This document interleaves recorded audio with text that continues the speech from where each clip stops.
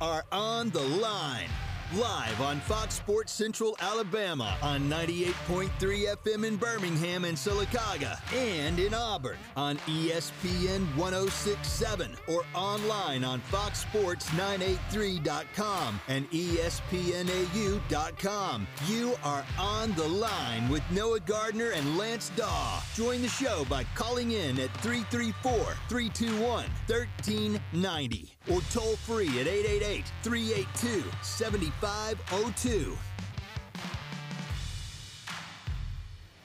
You're on the line with Lance Dawe and Jacob Hillman on ESPN 106.7 and Fox Sports Central Alabama. Happy Tuesday, everybody. About 4 weeks out from college football season. Can't wait for that to get started. Jacob, how's your Tuesday going? It's going well. Ready to head on back to Birmingham, visit the family, but it's been a fun summer in Auburn, so spend a week back in Birmingham, then get back down to Auburn for the fall. Yes, sir. Yes, sir. Absolutely. A little bit better weather today. It's about 84 degrees outside, not incredibly hot. And I was sitting in one of our other studios earlier. I was writing an article about grading the Alabama State Hornets. It's going to go out on Auburn Wire later today. And all I could think was like, man, I'm just so ready for college football to be back. I'm so ready for this fall weather to kind of be back. And I know we're quite some time away from it, but man, I'm ready for that weather to be back. Yeah, I was going to say that Alabama State game week 2 might not be very fall weather-like. 11 a.m. It's going to be a little warm. It's going to be a little warm, especially in the second half. I want to get to some Madden news. So Madden 22 ratings are out, and we just kind of want to go over some of the player ratings for Auburn really quick. We'll have Justin Ferguson of the Auburn Observer joining us in just a few minutes, but want to go over some of these player ratings real quick.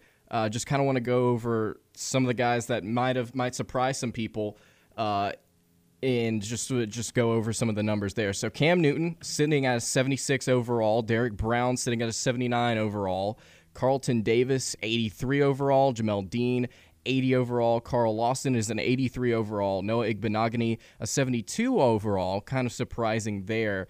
That Igbenogany was rated so lowly. Kerryon Johnson, 75 overall. Darius Slayton, 80 overall. Anthony Schwartz, I believe he's got 94 speed. I believe Madden rated him like 90. He gave him like 94 speed, but he's a 67 overall. Really surprising stuff there. Jamie Sherwood sitting at a 67 overall. And Seth Williams sitting at a 65 overall. Jacob, any of those numbers stand out to you? Carl Lawson, an 83 overall with the Jets. Yeah, I think it's interesting because a lot of these young guys are who stand out to me. You know, you got Carl Lawson's not that young, but he's at an 83 overall. And then you've got Jamel Dean, Carlton Davis, after their Super Bowl season, 83 and 80 overall. Of course, Derek Brown, his rookie year, 79 overall. But I think the biggest thing that stands out to me is Noah Igbenogany. I thought maybe he'd be a little bit higher than 72 overall after a decent rookie season, but overall, I think everybody is about where they should be, and they'll have their chance to prove themselves this season. KJ Britt sitting at a 63 overall, Braden Smith 84, D Ford, who I completely forgot existed until just now, 82 overall, Cody Parkey 72, Carlson 73, Uzama 72, and Marlon Davidson 68. I don't necessarily think that there are a whole lot of surprises there. I mean, I think everybody's just kind of even keel where they need to be. I agree with you. I think Igbenogany sitting at 72 may be a little low for his really good rookie season. But we are now joined by Justin Ferguson of the Auburn Observer. Justin, how's your Tuesday going? Oh, I've been running all over the place. Sorry, I'm a little late. You're good, but happy to be here with you guys. What's going on? What are we talking about? Talking about some of the Madden ratings that came out for Auburn over the past day or so. Cam Newton at a 76 overall, Brown 79, Carlton Davis 83. Have you actually taken a look at some of the ratings yet? Not yet, but I'm gonna pull them up right now. So the Derek at 79 is like, it's one of those things for some reason, since we're obsessed with round numbers, it's like when it's like, oh, 80, that makes sense. Now I hear 79, I'm like, that's underrated. Like he's right. Yeah, if he would have been an 80, I would have been like, okay, that's completely fine. But yeah, I'm interested to see just kind of like how far he can kind of move up, because he had such an awesome rookie season. Right. Back in the day, I believe what they used to do is they used to have bronze, silver, gold, elite, and they moved elite from 85 down to 80. So if you're an 80 overall or higher, you're an elite. And so his base card will be a 79, just on the edge of being elite, but he'll be a gold card. I think that's kind of funny there. I just kind of wanted to briefly go over them. Carl Lawson sitting at an 83 overall again. I think everybody's just kind of where they need to be. I think every number's pretty fair. I'm seeing that Carlton at 83, Jamel at 80. That's really good to have both those guys get that bump from the Super Bowl run. I just kind of wanted to go over that to kick off the show, just anybody out there that really cares about Madden. Do we think Carlson might be a little underrated? I feel like the way he kicked last year, I don't know what the other kickers are rated, so that's kind of probably where I'm misunderstanding, because I don't know what the highest rated kicker is, but I feel like Carlson probably should be higher than a 73. Yeah, Parkey at 72, Carlson at 73. Yeah, I'd agree with you. I would say like maybe 75, 76 would be fair for him. I think all of them are rated pretty fairly, though, pretty fairly. I just wanted to kick off the show with that, but moving on, I wanted to get Justin's thoughts on Myles Brennan. Having that really, really tough injury. You know, I said a few months ago, I was like, I think Max Johnson's going to win the starting job, but apparently it took an injury to kind of get to that point, and now they've only got 2 quarterbacks on the roster. How does this change the trajectory of LSU season? Yeah, it's wild because, first of all, like, Myles Brennan has like this, like, he's had like this cursed career at LSU. It's like, doesn't seem to like anything, like he'd get hurt or something. Nothing would ever kind of get going for him. So that's really rough. Max Johnson last season was very impressive towards the end of the year. My whole thing with LSU is they're trying to run it back and try to replicate 2019. And when you change both of your coordinators in one offseason but keep your head coach, that's usually a red flag. Also, the second thing is that I think wanting to run the Joe Brady offense makes a ton of sense. They're going to run a ton of 5-man protection. Their wide receivers might not be what they were that national title year. And also, Max Johnson could be really good. Myles Brennan could be really good. They're not Joe Burrow. Like, Joe Burrow, especially with the way he was that year as a grad transfer, taking all these online classes, training so hard in the by himself, he was basically like he was already an NFL quarterback. And I think that kind of gets overlooked when you look at LSU. So my thing on LSU this year is, like, with Max Johnson, I think he could definitely be, like you said, makes sense that he's going to end up being the starter. But like, to me, LSU is one of those. They're either going to be really good or it could get really ugly. And, like, off-season injury like this is never a good sign. Doesn't forebode very, very well. Did you get the opportunity? I know you were there at SEC Media Days. Did you get the opportunity to actually vote in the poll? Where did you have LSU? I had LSU, if I remember correctly. I had LSU. I believe I had them at 4th in the West. Okay. I like A&M. I like Ole Miss. It's just that was one of those kind of tough things to kind of go back and forth with, because I think as soon as I say LSU is going to have a bad year, they've got so much talent that they can put it all together. Not having Bo Pelini is going to be a help on that defensive side of the ball. But, they just seem so combustible this season. Like, this is either going to go really well or really poorly for them. Well, yeah, and that's my thought, is that all it takes is for Max Johnson to go down with an injury and things are going to go haywire. I mean, because I feel like just part of this is the whole Ed Orgeron.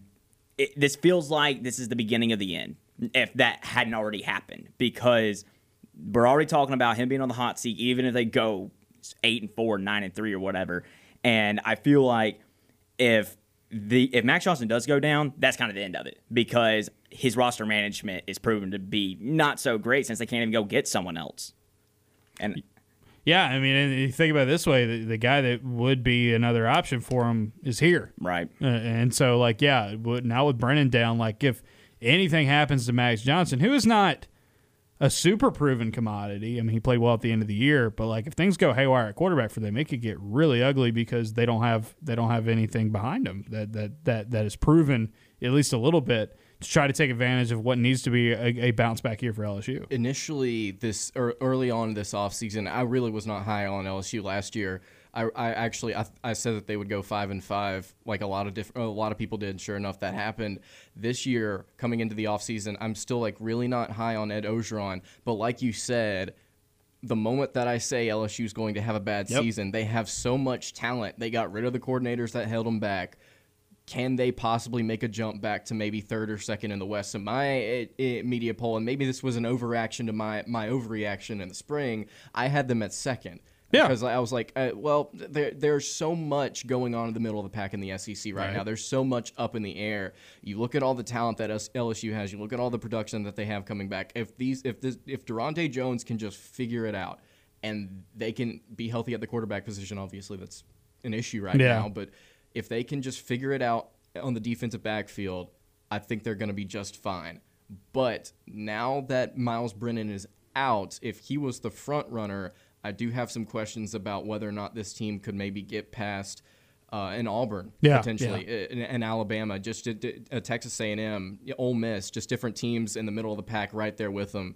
Definitely raises some questions for me. Justin, you put out an article yesterday talking about some of the players that you are intently watching in fall camp. Really, really good stuff going on in the Auburn Observer right now. You are killing it. Thanks, man. I do want to start off talking about – I want to talk about some of these guys on your list, but I do want to start it off with a hot-button issue among Auburn fans. Brandon Frazier, Tyler Fromm, the tight end position. Talk to me about some of the pass catchers in that unit and who you think is potentially going to be – emerging at the top, and then also some guys to watch that are in the wings right now. Yeah, I think the thing there with the tight ends is that you have John Samuel Shanker, and he has a lot of experience, and you can lean on that, right? Luke Deal is a really good blocker. He'll play some of that fullback role. He had a pretty good spring. But I'm very interested in Fromm and Frazier because in terms of upside as receiving tight ends, they've got it. Brandon Frazier's 6'7". You can't teach anyone how to be 6'7", right? And so he's got those vertical abilities that I think is going to be really good to see. And then Tyler Fromm, I think, coming out of high school, was the most kind of polished receiving prospect. He reminded me a lot of C.J. Uzomah coming out of high school, the type of kind of route runner and tight end he is. This offense is going to use a lot more tight ends. We're going to see 1-2 tight ends on the field. We're going to see one tight end on the field almost pretty much every play. But also, I think, with so much inexperience at wide receiver, they're going to have to lean on some of these tight ends because they just have a little bit more experience at the college level. And I really am curious to see how they utilize Frazier, if he's going to be more of like a specific situational kind of dude or if he's a guy that they feel like is ready to roll and be an every down type of tight end. I think Fromm's more in that wheelhouse right now. And, everything I've heard about both of those guys over the summer is that they are going to be involved in what they want to do. And like I said, Deal probably more of the full-back blocking tight end vibe, even though he can be a pretty good route runner.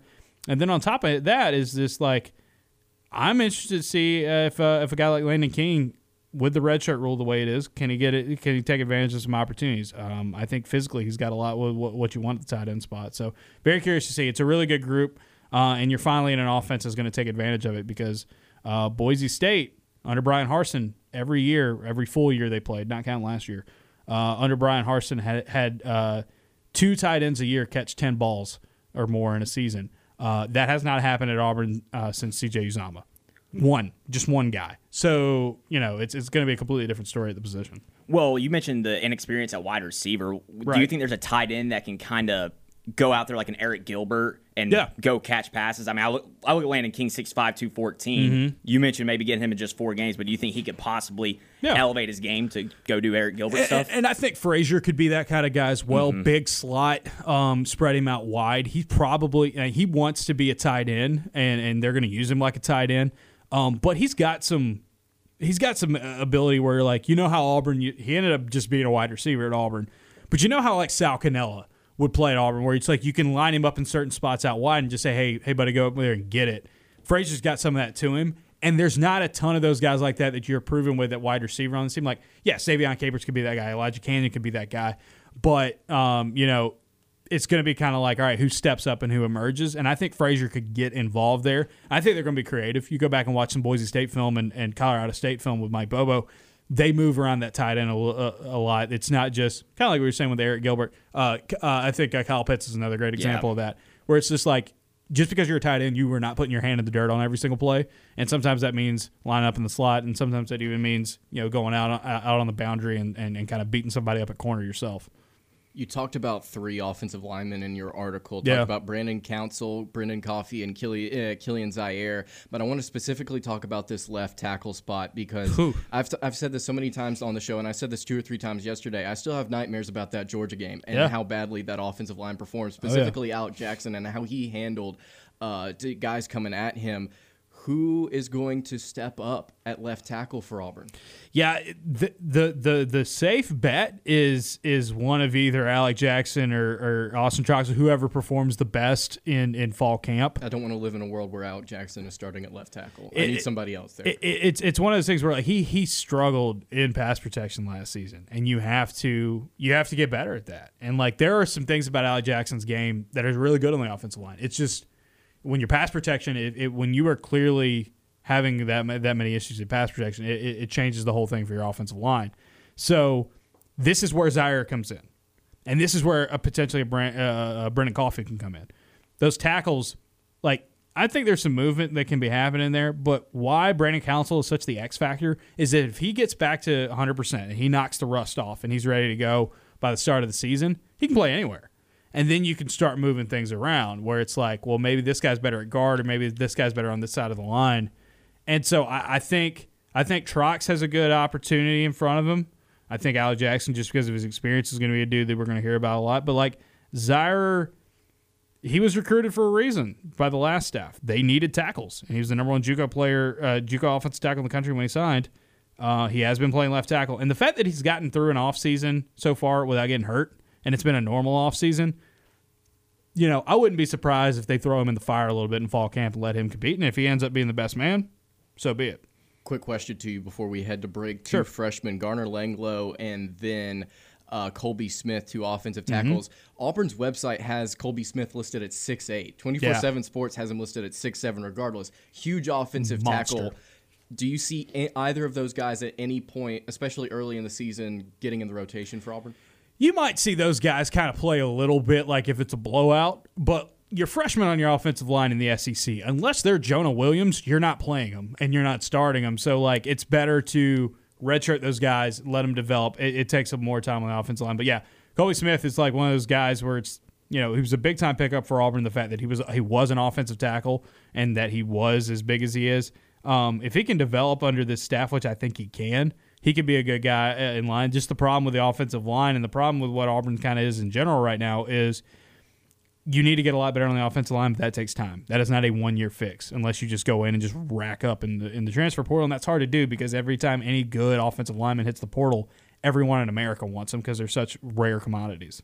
Right. On the other side of this break, we did this on yesterday's show. We did some SEC Honor Roll awards, but I want to go through it with Justin and get his thoughts on some of the best in the SEC. We'll do that on the other side of this break.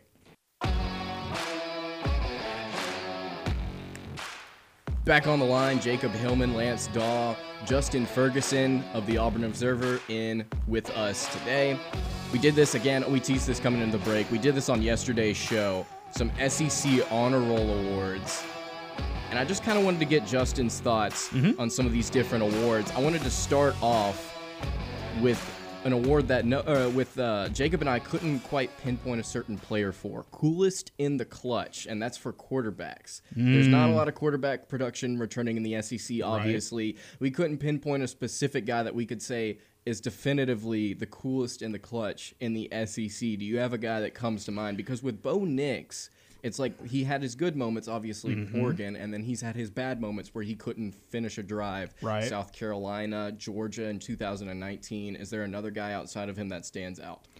That's kind of the funny thing about the SEC this year is that there's so many unproven talents, right? And so, I mean, the one that kind of comes to mind a little bit to me, and this is early, but Connor Bazelak at Missouri.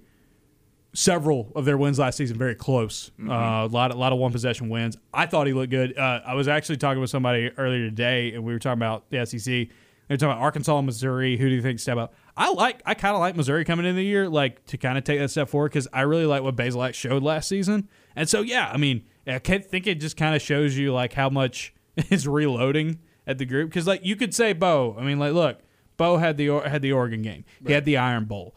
There's been some moments where it hasn't done like those, so I think it'll be interesting to see. But I like Bazelak because for a true freshman to win several close games like that last year and make that season a whole lot better than it probably could have been for Missouri is where I like to land on it. Yeah, that's who I mentioned yesterday after like Bo Nix and the JT Daniels and Matt Corral, but none of them are really proven. And I mean, you look, he didn't start the first 2 games of the season. They lost to Alabama 38-19, and then at Tennessee 35-12, and then after that 5-3, or I should say, I think 3 losses, and a lot of them were close in the wins. So I kind of like that pick because I feel like he's gonna really put up the stats and the numbers this year. It's gonna be a matter if he can kind of back up that lowest wins and do it again this year. Yeah, to get thrown into the fire as a freshman and win close games like that on a team that like a lot of people didn't expect to be any good last season, I think is pretty admirable. And you know, he shared co-freshman of the year honors with Tank last season, so I like him a lot. You talk about teams that did not play well last season. Something I randomly want to throw out there. You talk about Missouri losing to Tennessee.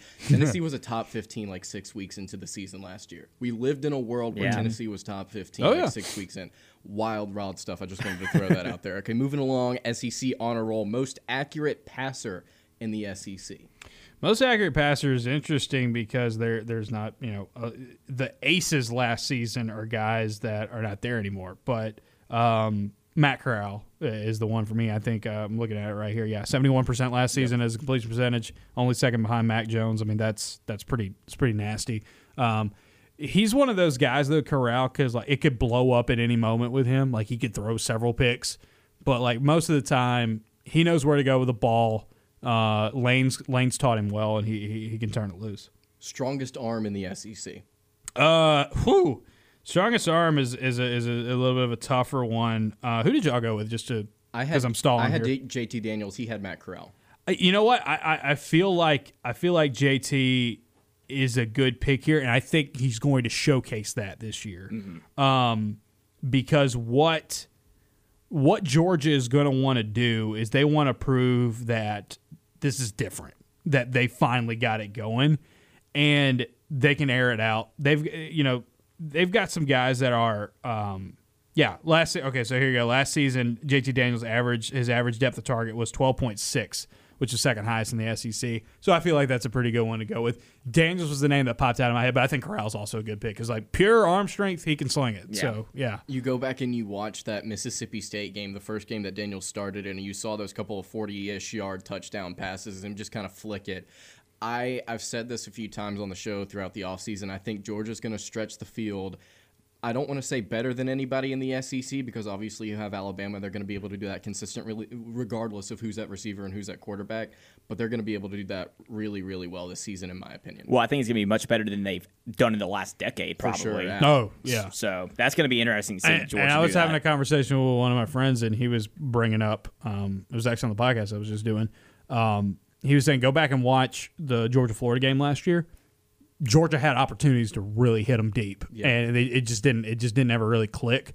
That's kind of what I'm going to be keeping an eye on because I think if JT Daniels is the quarterback of that game, it probably is a different story. You know, we're not talking about Florida smacking Georgia like they did. Dwan Mathis, remember the name, boys. Isn't he at Temple now? Yeah, probably. Like it's man. Between him and Stetson Bennett, it's just going to be like if Georgia makes it all work this year, it's like y'all had to struggle through a lot to get to this point. True. Yeah. Best scrambler in the SEC. We had two different answers on this. Or what'd you go with? I had Emory Jones. He had Bo Nix. So scrambling, I think Bo's up there. Emory Jones is a great runner, and I'm wondering like in this offense that Florida's going to try to run this year, they're going to probably use him more as a design runner. Bo, I've seen Bo do things where it's just like, how did he get out of that? I mentioned the Texas A&M scramble last year, the touchdown. Yeah, he does a lot of that. So I'm going to go with Bo in terms of pure scrambling. Now, best running quarterback, like I think Florida this year with what Dan Mullen's wanting to do, they have to reload at receiver, obviously, but they've got some running backs coming back that they really like. Emory Jones is a talented quarterback, especially as a runner.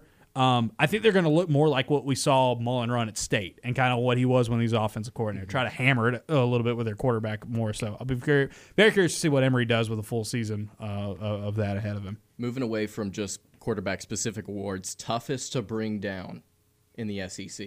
Well, we all pretty much I think we all know. I think we all got this one right. Yeah. Tank had broke more tackles than any other running back in college football last season. I think that stat kind of speaks for itself. Yeah, there man. you go. That's it. Easy as that. Best hands in the SEC. Ooh, I don't know. What'd y'all have? We both had Mechie. But as it turns out, you go look at SEC StatCat. Right. He was second worst on the team in terms of drop rate. Drop rate last season. I almost went with Treylon Burks, but again, I'd have to go look at StatCat and see what the actual I'm going to try to were. pull it up right now. Best hands is going to be interesting because there's a lot of receiver talent that's no longer in the league anymore. It's similar to quarterbacks. Yeah, very similar to quarterbacks. So it's you got to kind of step up. It should be one of the Georgia guys, but I can't speak enough in confidence to be like it's Georgia guy X, Y, or Z here. But I think the way that they try the vertical talent they've got there, I think could definitely be it. I'm gonna see what kind Tremaine of catch. Burton, Kearis Jackson, Eric Gilbert. If George Pickens somehow manages to recover from his injury quickly, we may see him out there as well. They've got so many different vertical threats this season. I mean, Georgia's offense, I think, is going to be potent compared to what we've seen in years past, for sure. It's going to be interesting to see. Oh, 100%. I think Burks is a good pick. Burks is a good pick? Burks is a good pick. He had pretty high catch rate last year. Okay. All right, sweet. Best pass rusher in the SEC. We had two different answers for this as well. All right, hit me with it. I had Zachary Carter, and who did you have? Will Anderson. Will Anderson from Alabama. It's hard for me to go against Will Anderson because that was the name that popped in my head first and foremost because an Alabama edge rusher is one of the most terrifying things on the planet when they're unleashed. And it feels like they haven't had that in some of the years past. Like the linebacker core has been just decimated with injuries or anything else, but it feels like we're about to see exactly what you mentioned again. Yeah, I like that. I like that pick. I'm gonna go with Will Anderson for sure. All right, on the other side of this break, we've got Dave Schultz, WNSP in Mobile, going to talk, kind of wrap up thoughts on SEC expansion, some playoff expansion, different things about that. Everybody's kind of tired of talking about it, so we're going to try and wrap it up with him on the other side of this break. Stick with us.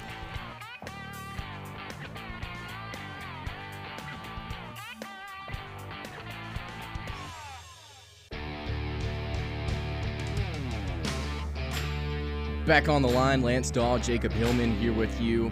We are now joined by a very special guest, Dave Schultz of WNSP in Mobile. Mr. Schultz, how you doing today?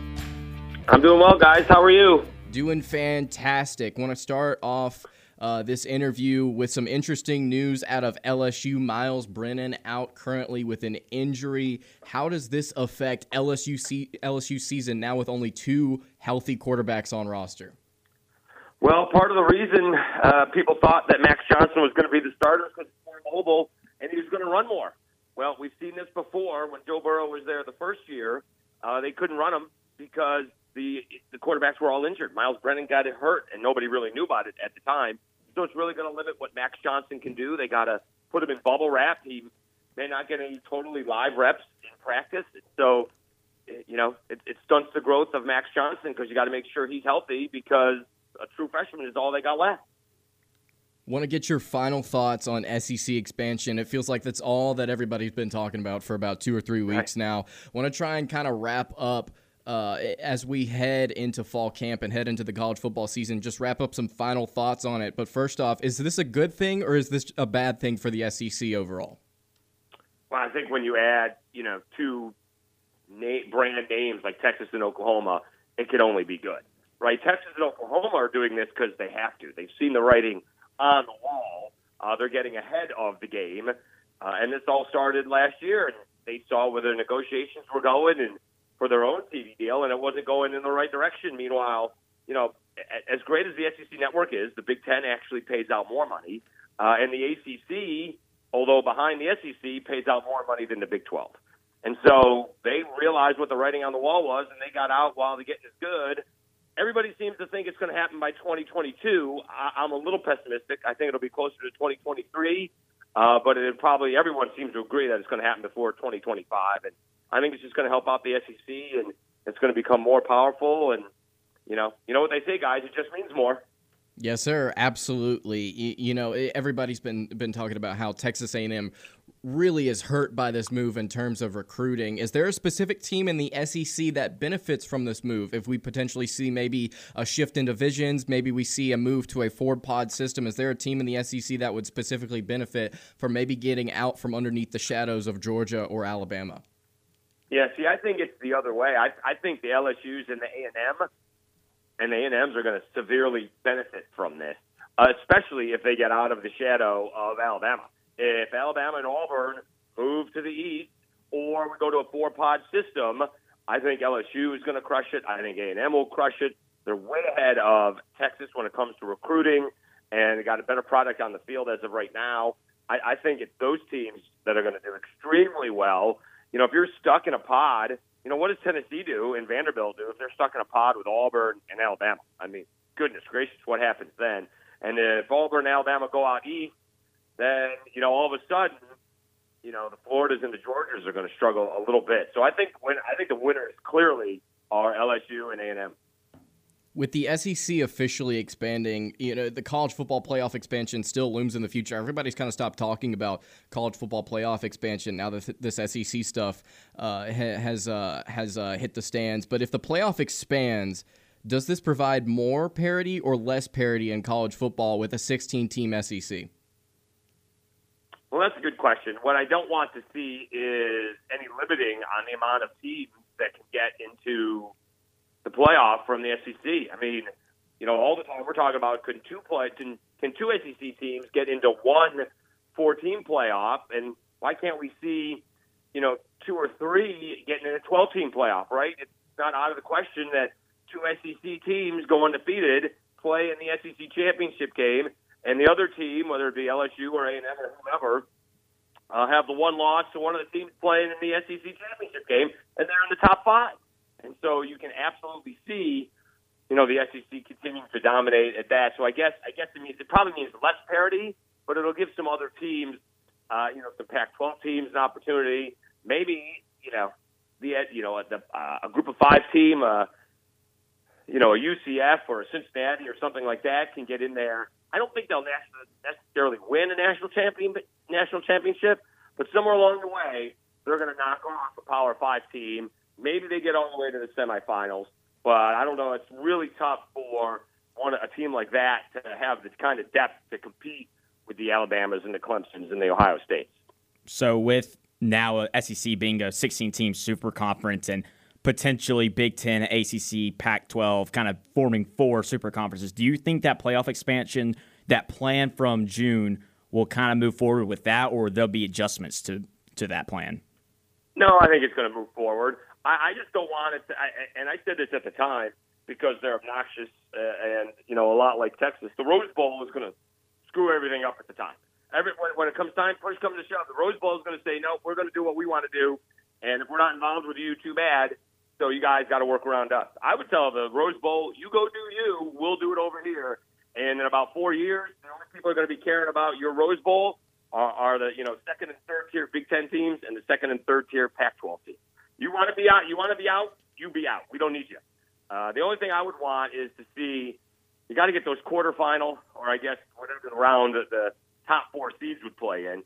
Those got to be on campus. You're just not going to fill up football stadiums around the country 3 or 4 times like they kind of try to do for NCAA basketball tournaments. Sometimes those arenas don't fill up, and that's 20,000, and they have a lot more schools.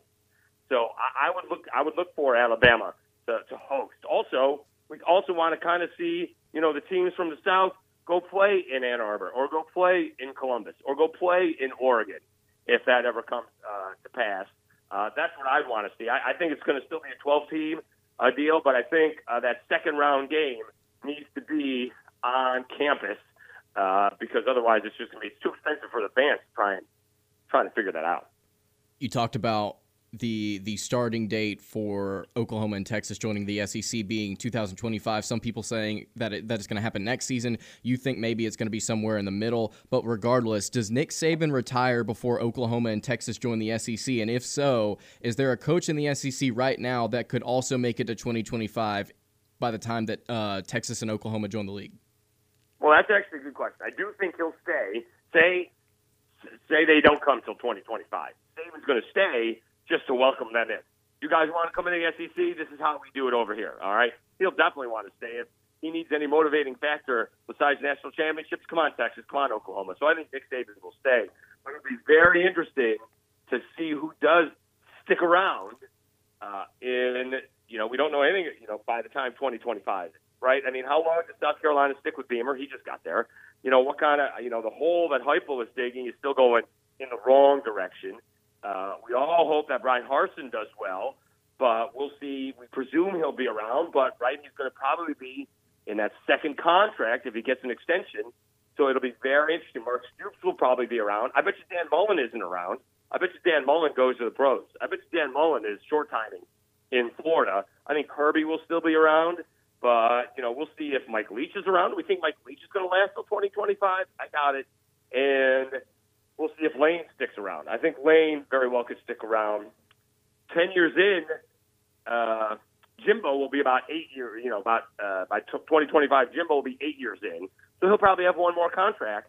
And so it'll be interesting to see, as of right now, when Texas and Oklahoma have announced they're coming to the SEC, how many of the current SEC coaches are actually still here. I wouldn't be shocked if it was less than half, but I reeled off a bunch of guys that could still very well be here. Well, looking from the other side, from the teams entering, who do you think lasts longer in the SEC, Steve Sarkisian or Lincoln Riley? Oh, that's a good question. Because, what's going to happen is all these pro teams are going to come calling, right? True. And so it matters if you appreciate the recruiting aspect of it. Right, I was down in Miami when Nick Saban was with the Dolphins, and they decided to go with Dante Culpepper, and that didn't work out, and he decided he needed to get out of Dodge, and realized when he's at Alabama, I get 4 or 5 first-round picks a year. Why am I going to the Dolphins only getting 1? So the same thing, although Texas has that issue. Meanwhile, Lincoln Riley has the number one. He has a Heisman winner almost every other year, or at least contender. So he always has talent on his. It's a good question who he's going to be. I would have no idea about that. Because you think Steve Sarkisian, he's getting another chance. It's about, his 5th chance to do something. You think that he would just settle in and settle down and be here for a decade or so. We'll see what happens with Lincoln Riley. He may get to the point where Oklahoma is just not good enough to win. That they're good enough to compete where they are now, but they're just not quite good enough to get over the hump against the SEC. Maybe being in the SEC will help him up that talent level. Final question before we let you get out of here. Obviously, you're a South Alabama guy. Jake Bentley transferring into the program. What have y'all heard about him? Is he making progress in camp? Well, camp will start this week, so we hope that he does. It was an up-and-down spring ball for Jake. Here's the thing about South Alabama. They had 11 commits for the class of 2021. Kane Womack has had 13 transfers, including 2 this past week. So he's got, half his incoming team this year is a bunch of new guys that haven't even been here yet, right? It wasn't like January, graduates coming in early. He's going to have to introduce a bunch of new players to a bunch of new teams. And they start off, it's interesting, they start off with Southern Miss. Will Hall, offensive coordinator from Tulane, is coaching Southern Miss. It's his head coaching debut against Kane Womack, his head coaching debut. Kane coaching against his alma mater in his head coaching debut. The stadium opened last year. It really is a gorgeous group of 5 stadium, 25,000. It can be expanded to more. Hopefully it's full. We got issues to deal with that, but hopefully it is full. It'll be very interesting. They got to find a running game and an offensive line. They have a lot of wide receivers. Jalen Tolbert, Jalen Wayne. They have some really good wide receivers that Bentley can get the ball to. If they can get some blocking and a little running game, South Alabama could surprise. Because CBS Sports just came out with another list, and South Alabama was like 122nd out of 130th. I've seen them 124th. South Alabama may surprise some people. They have a really soft early schedule, and then it gets really hard the last 4 games of the year, like including hosting Coastal at the end of the year and Tennessee's in there as well. So they have a very soft schedule to begin with, and it gets harder towards the end. They got to get off to a good start. Dave, we really appreciate your time today. Tell everybody where they can find all of your great content. Dave at WNSP. You can always do it at WNSP.com. We're getting ready for a great game plan this afternoon, 3 to 6 p.m. Thanks, guys. Absolutely. You have a great rest of your day, man. You too. That was Dave Schultz of WNSP in Mobile. On the other side of this break, we're going to talk MVPs for the month of September for Auburn. Which unit has to be the MVP in the first 4 games of the season?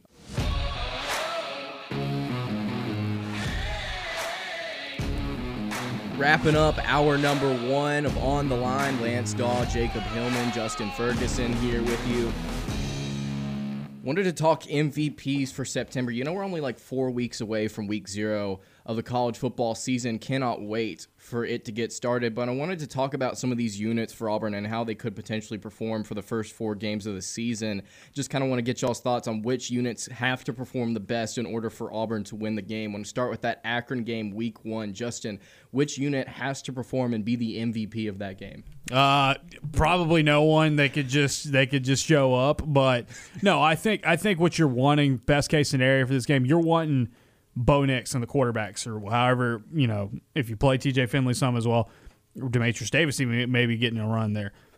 You want to go out there and set the tone. You want to be able to come out and say, we're different, this offense is different, and this is going to be a better fit for our quarterbacks moving forward because we're going to need them. I think you need a good set the tone kind of performances from your quarterbacks. If it happens in week 2 against Bama State, you're fine with it. But I think that's the one where you need to go because Akron's very bad. You'll be fine. You'll be fine without any of them really being superstars. But like I think just for the program and what the fans need to react to, they need to see some good quarterback play.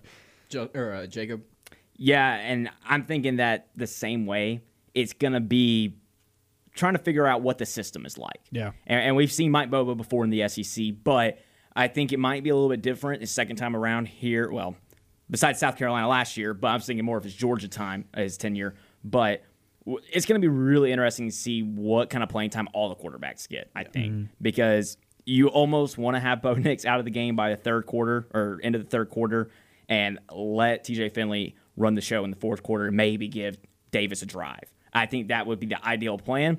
And, if it doesn't necessarily go to plan, you don't have as many points as you like to in the third quarter, big of a lead, then Alabama State's a good candidate for that to happen. Yeah.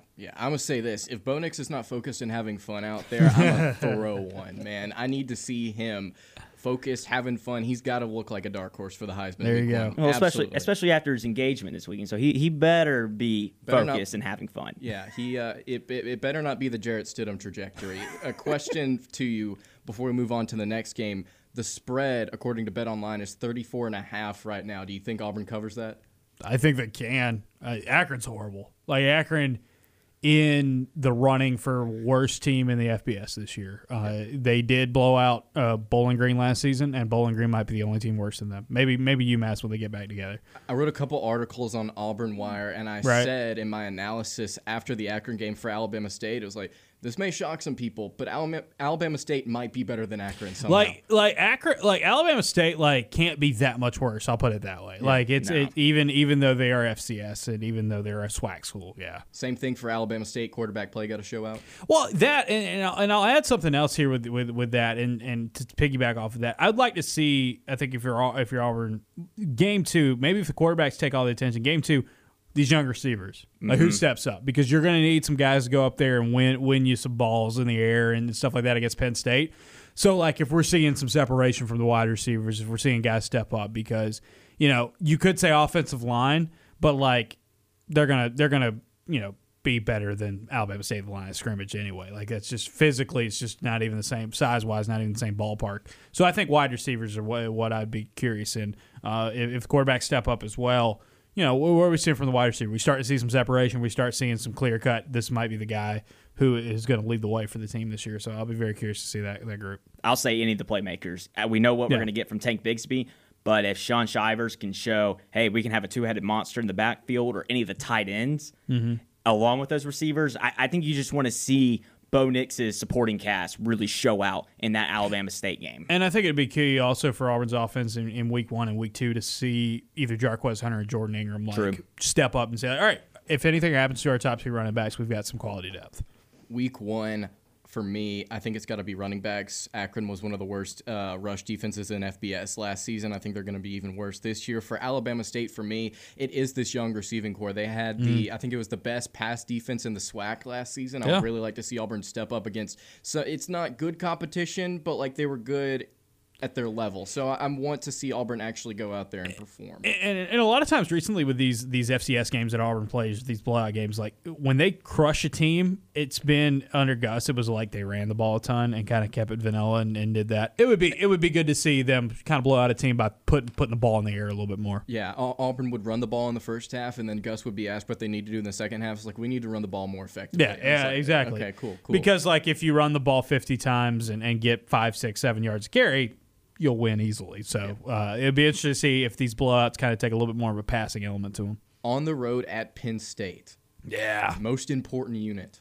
So to me, if you watch Penn State last season, they've got talent on offense. This is a talented team. They've got talent on defense. But the thing is they got so shook early in the year with turnovers. Guys would panic and make bad plays, interceptions, fumbles, and stuff like that. That offensive line for Penn State's kind of shaky. Some question marks about them heading into this season. I want to see if Auburn's pass rush can get home and make it. Because here's the thing: when you're playing in Penn State, this first game away from home. Now, Bo Nix has played in some tough environments, but this is the first time with this new offense. They need that defense to help them out a lot, and you need the running game to help you out a lot as well. But I think if this pass rush can get home and neutralize some of the advantage that Penn State's going to have when Auburn's on offense, I think that could be a big thing. And yeah, I mean, we've seen it in the past from Penn State teams, not even just the one last year, but especially the one last year. Things can start snowballing for that offense if they get rattled. Yeah, so I completely agree with you on the pass rush. I think Auburn is going to be able to stop the run, but I want to see them force Sean Clifford into throwing situations. A stat that I've thrown out a couple times on the show that I do think is really interesting: Sean Clifford 1-3 as a starter when throwing for over 300 yards. He's turnover prone whenever they force him to air it out. Yeah. If Auburn puts him in a position where they can't get the running game going, even at home, even in that environment, put a little pass rush on him. I want to see Auburn get home in a tough road environment. Yeah, they've got to step up in my mind. And like we all kind of feel like Derek Hall is going to be really good for Auburn this season. Who's going to be that tag team partner for him? Is it Aneku Leota? Is it Dylan Brooks? T.D. Moultrie? Caleb Johnson? There's a lot of number of those guys. You're going to get some production out of Caleb Wood Colby Wood. I'm thinking about his brother, Colby Wood, and some of those guys up front. But like, can this new look defense after 2 weeks to kind of tweak and learn some things? Can they dial up enough pass rush? Can Derek Mason give a good enough scheme to rattle a quarterback who is very rattleable, even at home? And quickly, I'll say defensive backfield. Get an interception in that first quarter. That wideout crowd won't be as loud. Justin, thank you so much for joining. Quickly tell everybody where they can find your great content. AuburnObserver.com. Sign up there. $6 a month, $60 a year. We get you all the articles and podcasts emailed to you as well. Follow me on Twitter at JFergusonAU. It's a lot of fun, boys. Thank you so much. Yes, sir. Hour number 2 of On the Line on the other side of this break. Stick with us.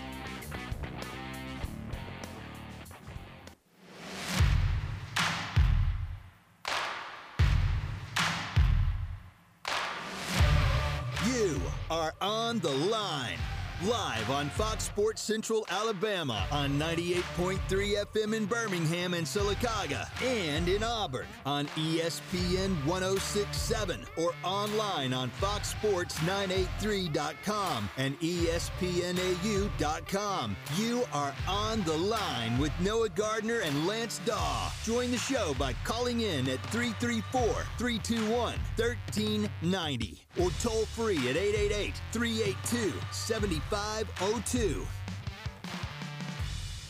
Hour number 2 of On the Line. Lance Dawe, Jacob Hillman here with you in the studio. Really appreciate Justin Ferguson of the Auburn Observer swinging by to talk a little college football with us. We also really appreciate Dave Schultz, WNSP in Mobile, stopping to talk a little SEC expansion, finally get that out of the way. At 3:30, we'll have Luke Robinson of Locked On Bama to talk with us a little bit about some of the position groups for the Crimson Tide. There's a lot of production that they've lost on both sides of the football.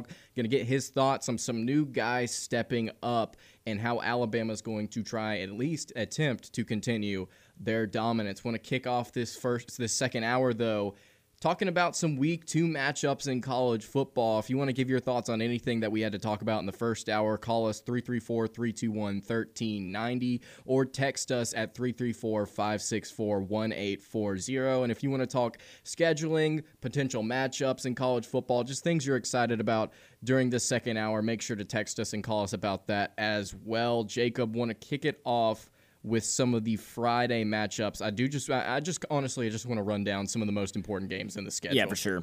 So, Kansas at Coastal Carolina, Week 2.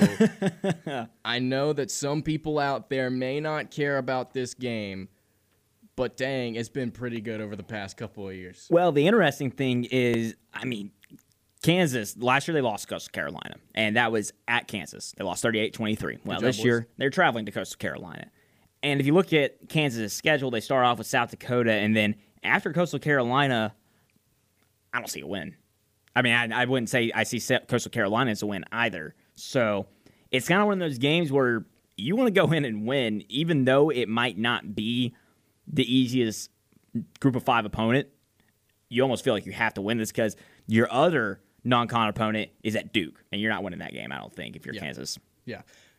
Moving on to Saturday, I feel like that's the most important game on Friday. You've got UTEP at Boise State. Who cares? North Dakota, Utah State. Who cares? North Carolina and A&T at Duke. Who cares? Moving on to Saturday, an interesting non-conference matchup between two middle-of-the-pack teams in their respective conferences. Illinois at Virginia. That's a 10 a.m. kick on ACC Network. Tickets low as $15, Jacob. Spend $15 and go to Scott Stadium in Charlottesville. See, you've had all the Pac-12 fans complaining about possibly kicking off at 9 o'clock and whatnot. I think they're doing a few of those games this year. I think Stanford is hosting a 9 a.m. kickoff. But this is weird to have a ACC game kick off at 10 a.m. That's, of course, 11 a.m. Eastern time. But, you're right. It's one of those games with middle of the pack in their conferences. They could make some noise in their conferences, but they need to win this game to really show that they are ready to win some games this year. Pittsburgh at Tennessee, another really interesting non-conference game. Is Kenny Pickett still the quarterback for Pittsburgh? I think he is. I don't even know. He's been there forever, man. Was it in 2016, I want to say, whenever Pittsburgh beat Miami, number 2 team? It might have been 17. It might have been 17, yeah, where I just remember him scoring on that bootleg. I'm like, who is this kid? What is going on, Pittsburgh? It's absolutely crazy stuff that Pickett's been able to do over the course of his career against pretty good competition. Tennessee would argue that they're not so good competition, at least this season. Pitt brings chaos, and that's why I'm looking forward to this game. But let's look at the importance of it. Tennessee, they're going to have to get off to a good start in this season to really show. It's similar to the Illinois and the Illinois game against Virginia, because I feel like if they don't get off to a hot start, they don't really have a chance to really, make a name for themselves looking ahead to 2023 and beyond. If Tennessee is going to go bowling, they have to get this game. Yeah. They have to win it. They have to win it. I believe ESPN's FPI is just about split. Yeah, they have Tennessee 51.9%, Pittsburgh 48.1%. That's ESPN's FPI's matchup predictor, just kind of predicting who will win. But it's literally to them a toss-up game. Really excited to see that. That's an 11 a.m. kick though. Florida at South Florida. I'm not saying that these games are interesting because they are relevant to like the college football playoff or something like that. It's just strange non-conference matchups and strange interconference matchups that we normally don't see this early in the season. Week 2 is a ton of fun. It's a lot of fun. I don't know if you're going in. Are you going by chronological order? Yeah, I'm just scrolling down from 11 a.m. all the way to 7 o'clock. Well, we missed a big one. Oregon, Ohio State at 11 a.m. Big noon kickoff. And I don't know, it's kind of funny, and I'll go back to the South Florida game, but it's one of those games where you want to see Florida really dominant because, they're predicted to finish second in the SEC East, and I think the question is, when are they going to compete with Georgia? If you have to go struggle against South Florida, because it is at South Florida, that's the wild part of it, you're going to start to question things. Right. But I don't expect Florida to struggle there. I expect them to go in and win handedly. South Florida was pretty horrible last year, and they don't bring back a lot of production from that team, right? And we'll see how South Florida is in Week 1, but I think Florida handles that easily. But that Oregon Ohio State game, it could be very interesting. I think it could be very interesting as well. I'm not penciling the Ducks as the winner of that contest. I'm just saying I think it's a lot closer than some people out there may potentially think. You're breaking in a freshman quarterback, could be Quinn Ewers now for Ohio State, but that defense, man, they struggled last season. I think they're going to improve, but I think they will struggle again this year. Oregon with Anthony Brown, I think they've got a lot of pieces that excite me. Mario Cristobal, I think, is a very solid coach. He's been recruiting a lot better than I think a lot of people realize. Yeah. He's been recruiting a lot better than I think a lot of people realize. ESPN's FBI only gives Oregon a 15% chance to win this game. Again, nah. I think it's just a little closer than that. I think a 70-30 is fair. I think that's fair. And I really don't think that Oregon's going to be all that great this year. But I think you're right that Ohio State, the struggling defense, their quarterback situation is wide open. We talked about that yesterday on the show. I don't know. I might, like you said, not going to pencil Oregon as the winner right now. But I could see myself Saturday morning waking up and saying, I've got a feeling, and picking Oregon to win. But it's going to depend on the Ohio State quarterback situation. I feel like Johnny Johnson and Jalen Redd have been at Oregon for the past 10 years. Johnny Johnson's still there? He is still there. Woo. He is a senior wide receiver. You look at the production that they had in just 7 games, and they offensively were not fantastic last year. Mm-hmm. They were not fantastic defensively. C.J. Verdell is still here. Something surprising, and he's only a junior. Travis Dawe is still here. This Oregon offense, so this is just the 2019 Auburn-Oregon game. This is literally just, the 2019 Auburn-Oregon. In terms of roster makeup, Oregon's not changed one bit. Really quickly, before we move on, I do want to point out Florida only has an 89% chance to win that game at South Florida. Normally, when you're playing a team like that, it would be somewhere like between 95 and like 98. I guess they're just accounting for the fact that it's early on the road. I mean, that doesn't make any sense, though. It's USF hasn't had, any raucous environment since 2007 when they were, I'll say a few years ago when they were playing UCF, they were a good team. They were playing pretty well, but I don't know. I don't see them being on the road affecting anything. It's the same environment as in they're playing in Florida. It's not like they're going north to Rutgers or something. So, couple of really interesting matchups at 2:30 that are back-to-back. UAB at Georgia. I think, again, I'm not saying that UAB is going to win this game. I'm not even saying it's going to be like a 10-point win for Georgia. But I put a lot of stock into UAB's head coach, Bill Clark, and his player development and how talented his guys are.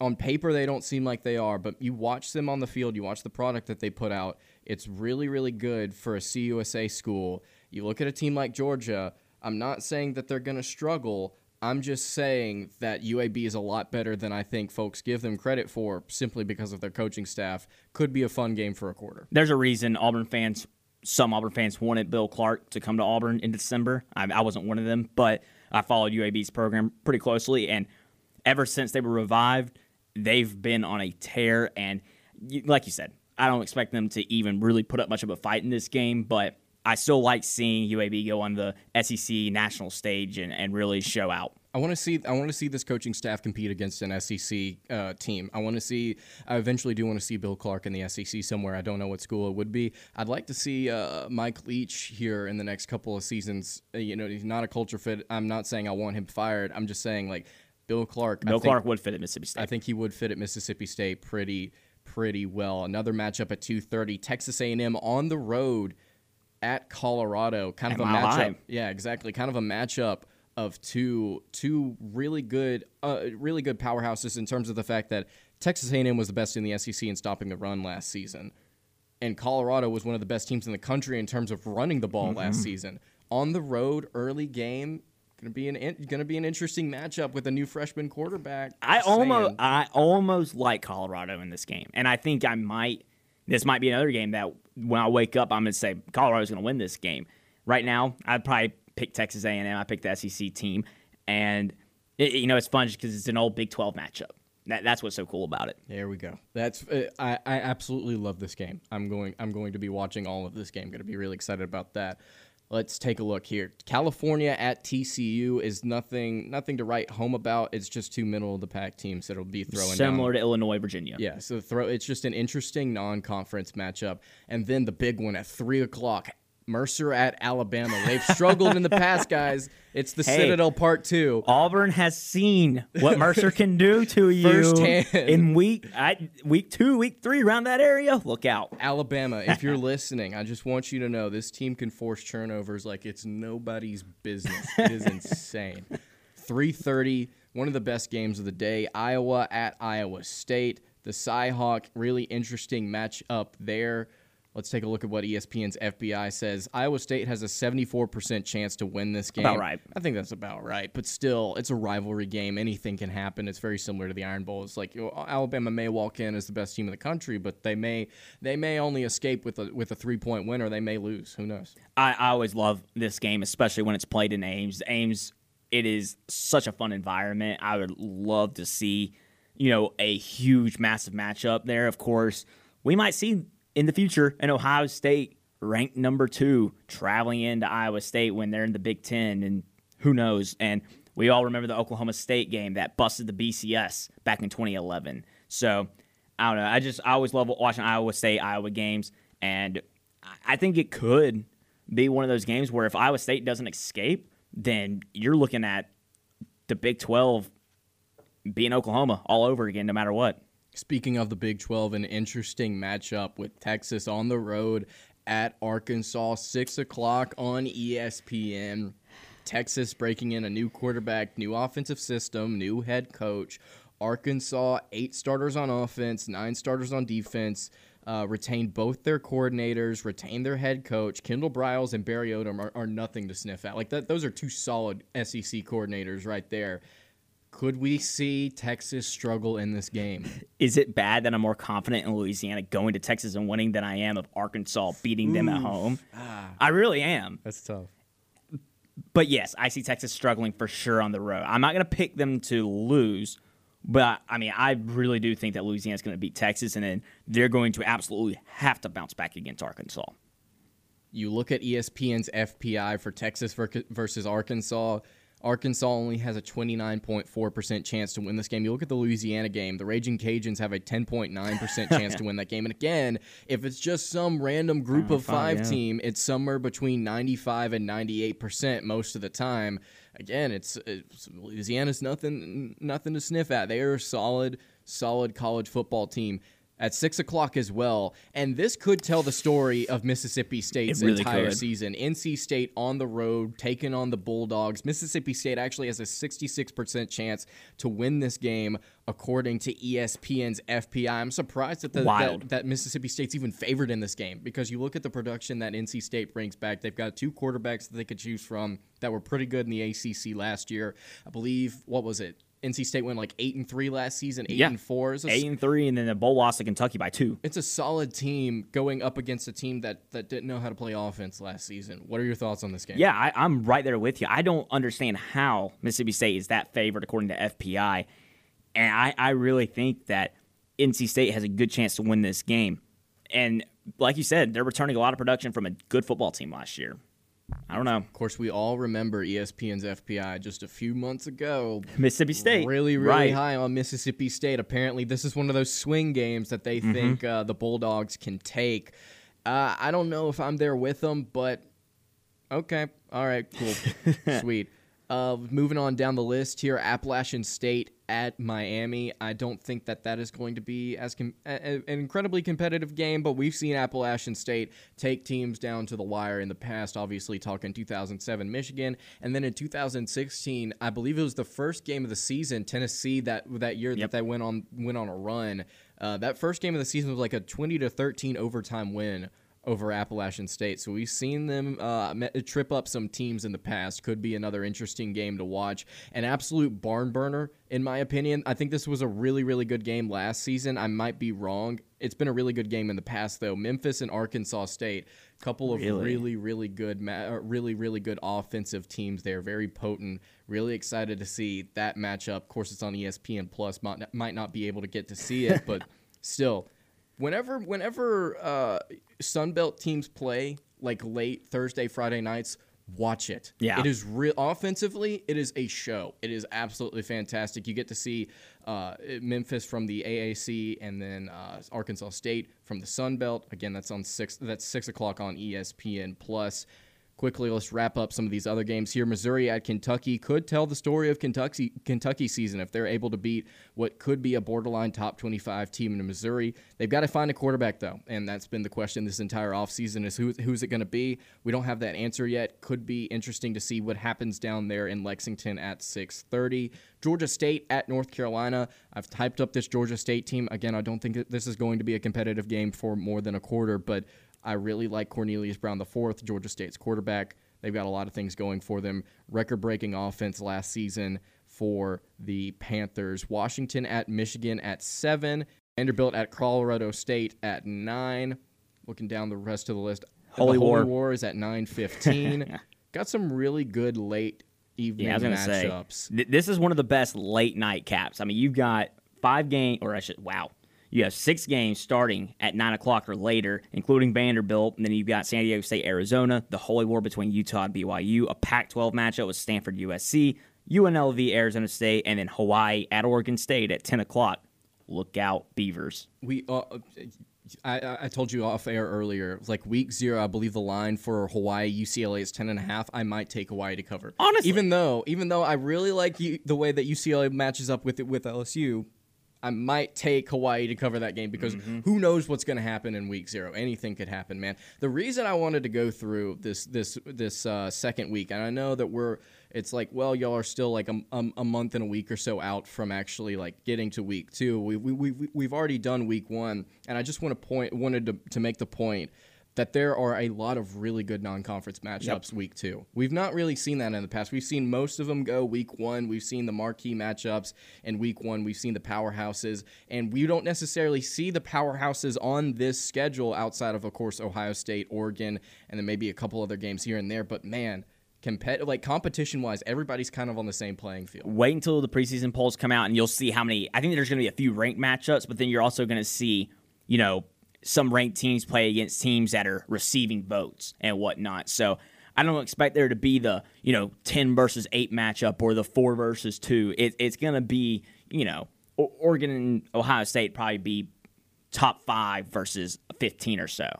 That's a fun matchup. Washington and Michigan will probably be ranked in the low 20s, and then Washington won't be ranked, but it's still a fun matchup to watch, and I think it could really shift the landscape of the college football season. Really quick before we get to break, San Diego State at Arizona could also be another interesting game. Arizona's sliding right now. On the other side of this break, we're going to continue breaking down college football scheduling. We're going to talk the biggest SEC game each week of the season. Stick with us.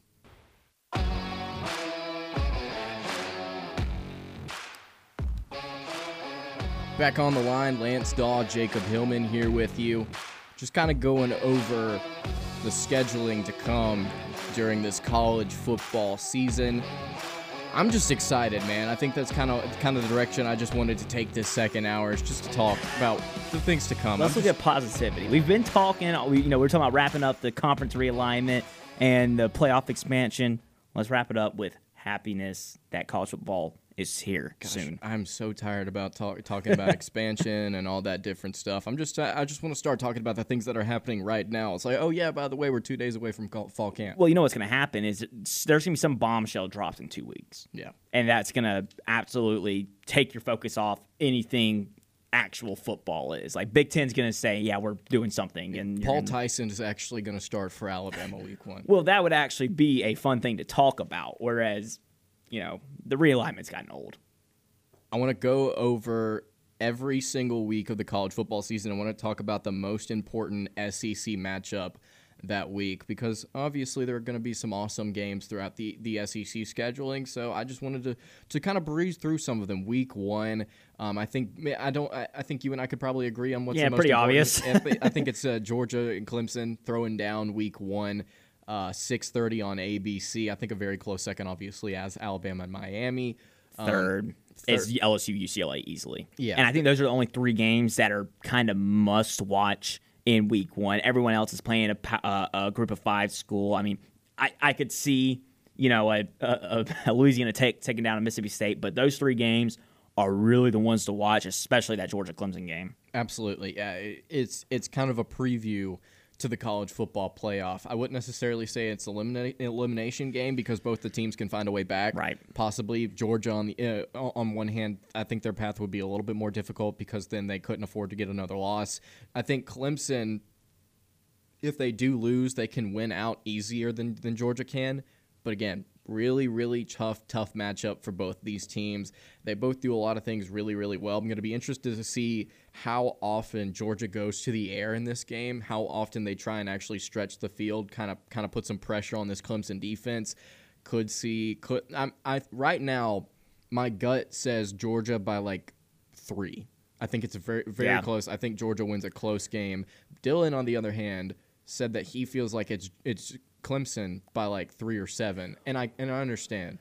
I just don't think Ugalele is gonna come out shining like a Trevor Lawrence did. I think it's gonna take a few weeks, and like you said, Clemson can afford the loss. Their schedule does not shape out like Georgia's does, so they can afford that loss to Georgia, and then make up for it through the rest of the season by just winning out and getting some style points. They're also probably still gonna be within striking range after they lose to Georgia. If they are to lose, they'll probably still be in the top 10. Yeah. So yeah. Week 2, I think there are a couple of matchups to look at as far as like just the biggest one of the week. I think it is Texas at Arkansas. You look at some of the other games. Again, we just talked about it. We just ran down Pittsburgh at Tennessee, Florida at South Florida, UAB at Georgia, Texas A&M and Colorado. But I think there's going to be a lot of national attention on this Texas team compared to what Texas A&M and Colorado are doing just a couple hours before. So I think that's the most important game. I feel really bad for Arkansas because you're like, I kind of like Louisiana to take on Texas better than I do the Razorbacks. But I still think with all that production at home, you talk about road environment, how excited fans are going to be to just finally be back. I think it is going to be an interesting game for sure. I would go as far as to say I could see this thing go in 4 quarters. I think it's going to be undecided until like the very last few minutes. I mean, it also feels like a game that could also go 4 overtimes, in which we could see the 2-point conversion shootout. Let's go. But I think that's definitely the game to watch, and not really a close second, but a clear second is Pittsburgh, Tennessee. How is Tennessee season going to go? They need to show out against Pitt. Gotta get to a bowl game. That's a game that you definitely have to look at. Week 3, I think you and I can both agree on this one. Which I think some would disagree, though. You and I, as Auburn fans, Correct. would agree. Other people across the Southeastern Conference may say that Florida at home against Alabama is the biggest game of the week. I would make the argument that it's Auburn at Penn State simply because in my mind it's been hyped up for literally a couple years now. I agree. Auburn-Penn State I think is the most important, and it's because it's also the first major game for Brian Harsin. And we're going to see what Bo Nix is really like on the road now. We're going to see what this new Brian Harsin program is like. And if they go in and beat Penn State, look out for Auburn in 2021 and beyond. And when it comes to Alabama, Florida, that matters a lot to the conference standings, but I think we know how that game's going to go. Make all the Twitter jokes you want about Bo Nix being focused and having fun and being a dark horse for the Heisman and all of that, but Tank Bigsby has to be able to show out in this game. For sure. Because I think Bo Nix is going to have his struggles. In that road environment, we've seen him in the past fold. We've seen him turn the ball over. We've not seen him make the mental decision. We've seen him make mistakes. He's going to have to rely on Tank Bigsby. And I think that's kind of gotten lost in the shuffle here as everybody's talking about Bo Nix on the road, Bo Nix on the road, Bo Nix on the road. Look, if he is going to be what he has been for 2 years now, he's going to have to rely on Tank Bigsby in order to keep this offense going. Really, really important that Bigsby stays healthy throughout that game and is able to not necessarily carry Auburn, but Bo Nix has to have somebody that he can rely on because this young receiving core is going to be working out the kinks for the first month of the season, I think. For sure. Moving on to week 4, actually, I do kind of want to just touch on the Alabama-Florida game. I think that matchup, is not going to be close. Yeah, I agree. But I think it's going to be hyped up as like, oh my goodness, it's like a top 15 matchup against Florida and Bama. It's going to be very similar to what we've seen in the past. Like every single year we come into the Alabama-Texas A&M game. Yeah. Like, oh my goodness. And it might happen again this year too. It's like, dude, who knows? Like Texas A&M could be keeping it close with Bama ever since 2012. Everybody's just craving that Texas A&M win over the Crimson Tide, and it's not happening. It's going to be very similar to this Florida game. I think Florida's going to lose by like 21. Probably. It's gonna get ugly. And I think part of it getting hyped up is that you only see Alabama travel to Florida every 7 years, and Florida do the same every 7 years. So, I see why it's hyped up, and I really like Florida this season. I really think they can make a push for that SEC East crown. But this early in the season, unless Bryce Young is struggling, which I don't expect him to struggle that much, then I see Alabama blowing them out of the water. On the other side of this break, we've got Luke Robinson of the Locked On Bama podcast. We're going to talk to him maybe a little bit about the Bama scheduling. Going to talk to him about some new guys stepping up on the offense and the defensive side of the ball. Stick with us.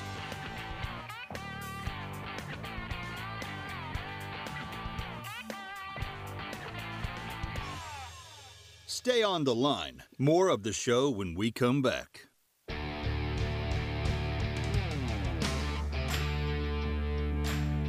Back on the line, Lance Dawe, Jacob Hillman here with you. We have a very special guest joining us at 3:30 here on this beautiful Tuesday afternoon. Luke Robinson of the Locked On Alabama podcast. Luke, how are you doing today? I'm doing great, guys. Thanks for having me. Absolutely. So we've been trying to kind of tie a bow on SEC expansion because we all know everybody's just kind of tired of talking about it. I personally am tired of talking about it. Just want to ask a couple of questions here at the top to just kind of wrap a bow on that. Does Alabama benefit from this SEC expansion, bringing in more competition at the top with Texas and Oklahoma? I think anybody that has an advantage gains an advantage with this. And I know that sounds a little dumb, but let me say this, that if you're Alabama, if you're LSU, if you're Georgia, I think that you gain even more of an advantage because you're selling another marquee game and your programs are already in the discussion for being at the top all the time. If you're, let's say, Kentucky or Mississippi State, and you're trying to sell the fact that, hey, you can help us get back to the top. Well, I think if you're a recruit now, you go, wait a minute, you guys were having a hard time getting to the top when it didn't have Texas and Oklahoma. Now that we have Texas and Oklahoma, how in the world are you guys going to get there? I mean, it just makes it so much harder for the teams on the lower half of the conference, in my opinion. When you look at the rest of the SEC, is there a specific team, one specific team just outside of financials that does benefit from this expansion outside of maybe Georgia and Bama? I guess maybe Florida, because now Florida can probably reach into Texas a little bit. Right. Whereas before, it seemed like that wouldn't be a great spot for them because it was sort of the furthest location for anybody from Texas to go. Alabama had already hit Texas a lot. Georgia has been in Texas and gotten some good players. So I think they already have a nice presence there. But I think that Florida probably gets the benefit. And I'll tell you, Auburn may benefit from it to an extent, too. I mean, they've already reached into Texas this year, and I know they got Jay Fair. They're looking at some other Texas guys. So they may benefit from it as well. And looking at the scheduling conflicts that are going to arise, where do you want to see Alabama kind of end up? Do you want to see them in a pod? Do you want to see them move to the east with Auburn? What exactly do you want Alabama to end up when the scheduling is resolved? I definitely want it to be a pod, even though, even if it's not really called a pod, I think it will be called one because you're going to have these games that you can't give up. I mean, Alabama and Auburn can't go away. Georgia, Florida, that can't go away. LSU and probably Texas A&M, even though Texas would love to tell you it's A&M and Texas, I think it'll be more like Texas-Oklahoma will be the rivalry that'll be kept. So if we're going to do it that way, then I think the pods that I've seen out there that make the most sense are the ones that have Alabama, Auburn, Tennessee, and Vandy all together. The one that has Georgia, South Carolina, Kentucky, and Florida all together. The one that has Oklahoma, Texas, Missouri, Arkansas, and then LSU, A&M, and the 2 Mississippi schools. That one makes the most sense to me. And the reason I love this is because it allows you to play everybody in a 4-year period. So here's my one gripe about what's happened with this last expansion. A&M and Kentucky have only played one time, and that was in College Station. So A&M's been in the league 10 years, and nobody's gone to Lexington. And, not that it's the best trip in college football, but I've made the trip to Lexington 3 or 4 times to watch Alabama play, and it's a ton of fun. It's an underrated stadium. It's just cool to be there. And you can also go visit Rupp and do some other things. And I've gotten to the age where I almost enjoy the road games more than I enjoy the home games. I mean, the home games are fun, but it's always great to go see how the other half lives. And I love going to Mississippi State. I love going to Florida. I love going to Auburn or Georgia, wherever. And so I think everybody should have the opportunity to do that. That's part of the charm of the Southeastern Conference, and probably the only drawback to adding these 2 teams that are so far away from the rest of us. The SEC used to be so condensed that, everywhere was like a day trip. But now, if you're going to play a road game against Oklahoma, especially if you're Florida or South Carolina, it's that's a 3 or 4 day affair for sure. Something that's kind of gotten lost in the shuffle is the fact that the college football playoff still at least intends on expanding. I'll ask this question, and I say it half joking, but I'm also kind of serious. If the playoff does expand, regardless of if it expands or not, doesn't the national title come from an SEC team for the foreseeable future? Because whoever survives the gauntlet with Texas and Oklahoma being added to the mix will be prepared for literally anything the rest of the country could throw at them. Yeah, I do agree with that. I would say that since the playoffs and the regular season don't happen in vacuums, that what it could also mean is you're going to be beat up pretty doggone good. Right. There's going to be very little rest for the weary. And luckily, that's another reason I'm a big proponent of Alabama, Auburn, Tennessee, Vandy, because at least Alabama and Auburn will get one restful weekend with Vandy and maybe 2 if Tennessee doesn't pick it up. So I would love to see that. But you're right. Getting to the playoffs and fully healthy is a very difficult thing to do. And no matter how talented your team is, just look at Alabama back in 2019. That was a great team. And even though they'd lost to LSU at home, had Tua not gotten hurt, I would think Alabama was in still a pretty good position to make the playoffs. I don't know if they could have won it. That team ultimately lost to Auburn on the road, as you know, and they also had some injuries at linebacker, which cost them. But it's just so difficult to get through an entire year with all the pieces you need. Even Alabama that won it last year, they lost Jalen Waddle for the majority of the season.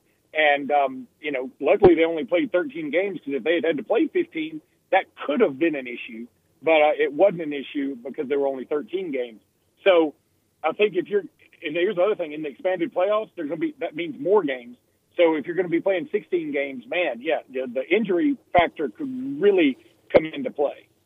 You talk about losing receivers, and you talk about losing Jalen Waddle last season. You head into 2021, this Alabama offense does not a lot of receiver production outside of John Mechie III. Who else outside of him could potentially step up in this group? Just kind of educate Auburn fans as to who they could potentially see. A.G. Hall, number 17. He had a great A-Day.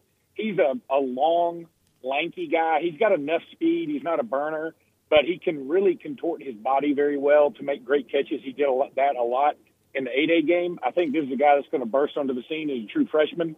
Teo Jones-Bell is another guy that I expect big things from. Trayshawn Holden, another receiver that could make some big plays. And then Ja'Cory Brooks is a kid I expect to see on the field as a true freshman a lot.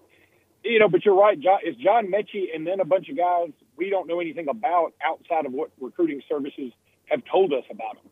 And that's scary to some extent, but over the last 3 or 4 years, Alabama has put out as many wide receivers into the NFL as anybody. So I feel like they are certainly accustomed to developing these guys. I don't know that anybody on this squad is as talented as any of the 5 guys that have recently gone to the NFL, meaning Ruggs, Waddle, Judy, Devontae Smith, and who am I missing? Waddle. So I think that none of these guys that I've mentioned may not be in those guys' class, but they're close. I think Hall probably has the most superstar potential. John Mechie is really, really solid. In fact, a lot of people thought outside of Devontae Smith, he had the best hands on the team, even including Waddle. So he just doesn't have necessarily that speed that Waddle had, or the technical expertise that Devontae Smith had, or the speed of Ruggs, or the moves of Judy. He's just he's a really, really solid wide receiver. And I think he's all SEC caliber. I don't know if he's all American per se, but I think he's going to be very good. And then one of these freshmen is going to end up being the guy that's going to provide you with all the highlights. And looking at the guy who's going to be throwing them the ball, Bryce Young. Nick Saban has found 3 consecutive NFL quarterbacks. Maybe not looking that far in the future, but for 2021, what is Bryce Young's ceiling? I love Bryce Young. I really do. I thought he was going to be the starter last year. I was shocked as everybody else by Mac Jones. Bryce Young is a little bit undersized. He does have the best eyebrows in college football. That's undeniable. All you got to do is take one look at him, and that's clear as day. I agree. He's also very charismatic. His teammates seem to like him. He's a little bit he's just not overpowering with his personality, and I think that's a positive. I think he's going to be really good for Alabama. Do I think he's going to be have a Mac Jones year? Probably not. Look, he did throw for 330-something yards in an 8-day game, which was nice. But he also had a lot of passes batted down because he is a little undersized. Now, by the same token, he hadn't able to use his speed as much at A-Day because, they blew the play dead so quickly. So it's going to be interesting to see how Miami plans to attack him, because if you go back to his high school days in California, he could use his feet really, really well. And he's so good at it that he's also able to keep his head up and make the toss downfield right at the last second, kind of like the style of Nick Marshall. Now, Bryce Young is not near as fast as Nick Marshall, nor does he have the kind of moves Nick Marshall had as a runner. But I definitely think Bryce Young is a much more precise passer. So he's a pass-first guy for sure. And the tight ends may be his best target. Cameron Latu had a great 8-day game. Jaleel Billingsley is projected to be a first-round pick in the NFL draft next year. So I feel like those are going to be his main 2 targets. Mechie will be probably his first target on the outside, but those 2 tight ends are going to be great for Alabama this year. You mentioned the Miami game, and I want to ask you this question. Which September matchup is more difficult for the Crimson Tide, Miami or on the road at Florida? I think it's Miami. And I think it's Miami as long as De'Aaron King is 80%. De'Aaron King, we don't know yet exactly what his health status will be. And here's the other thing. It's also the first game, and it's Bryce Young's first game as a starter. He's not even starting at home. It's in the Georgia Dome. There's going to be, all this talk about the last time Miami and Alabama played, which was January 1, 93. I was there in the Sugar Bowl. It was a ton of fun. And so there's going to be a lot of pressure on Bryce Young for that first game. And Bryce Young, again, he's dealt with a lot of pressure in his life. But Miami is also extremely talented. I don't think they're super well coached. I'm not sold on that staff at all. But I think they got plenty of talent. Now, you look at Florida. Again, they have talent too. I would argue that Miami's roster is better top to bottom. And Florida is breaking in a new quarterback. No Kyle Trask, no Kyle Pitts, no Kadarius Toney, who I absolutely loved. And I wish Alabama or Auburn would have signed him because I thought he was fantastic in high school in Alabama. So they'll miss all those guys. And I think that by the time Alabama gets there, which is game 3, I believe, in Gainesville, it's a 3:30 game, not a night game, which is going to help a little bit. I think that Bryce Young will have settled into his role a little more. We'll have a better idea about the receivers, better idea about the running backs, because everybody just believes, it's plug and play with Brian Robinson. Brian Robinson is not as good as Najee Harris. And I mean, I know I'm not making this huge declarative statement here, but what I mean is that I think a Jace McClellan or Roydell Williams or Trey Sanders could actually end up being the number one running back, even if it's not the starter. So by that time, we will have a better idea of running backs. And meanwhile, I think Alabama's defense is going to be disgustingly good. And so when you go to the Swamp and they're breaking in Emory Jones, who we're not sure has developed any momentum with his forward pass yet, I feel like that's a great day for Will Anderson and company to take over. Well, my next question was going to be about the defense, and it'll be the last question before we let you go. Pete Golding coming back, 8 returning starters. I mean, is that really the big factor for this defense to go back to those early 2000s defense that were so good?